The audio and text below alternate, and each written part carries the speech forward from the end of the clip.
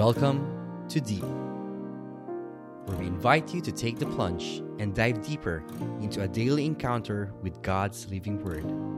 Journey with a collection of personal reflections of other souls as we all draw nearer and deeper to God's heart.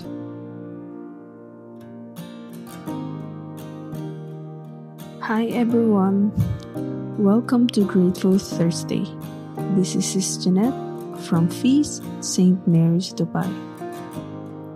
Our reading is from the Holy Gospel of John, chapter 12, verses 24 to 26. Very truly I tell you, unless a kernel of wheat falls to the ground and dies, it remains only a single seed. But if it dies, it produces many seeds. Anyone who loves their life will lose it, while anyone who hates their life in this world will keep it for eternal life. Whoever serves me must follow me, and where I am, my servant also will be. My Father will honor the one who serves me. Brothers and sisters, the gospel of our salvation. Praise to you, O Lord Jesus Christ. We try to do so much of what we want to do for God by ourselves. Our motives are right. Our hearts are right. All of our plans are made with prayer. The problem is that we sometimes end up doing everything except the crucial thing. We are not willing to die.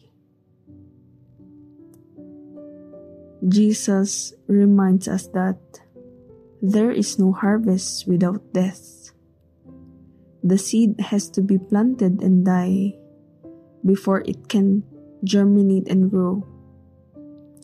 Jesus submitted everything, including his fears and his loved ones, to the will of God.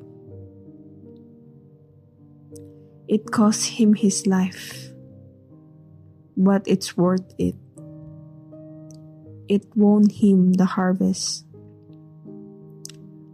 I would like you to ponder this question.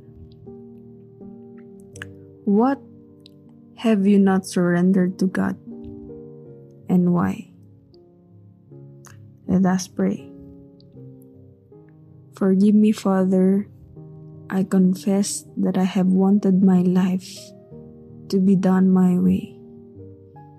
Guide me to be like you, to follow you, and have your will come to life.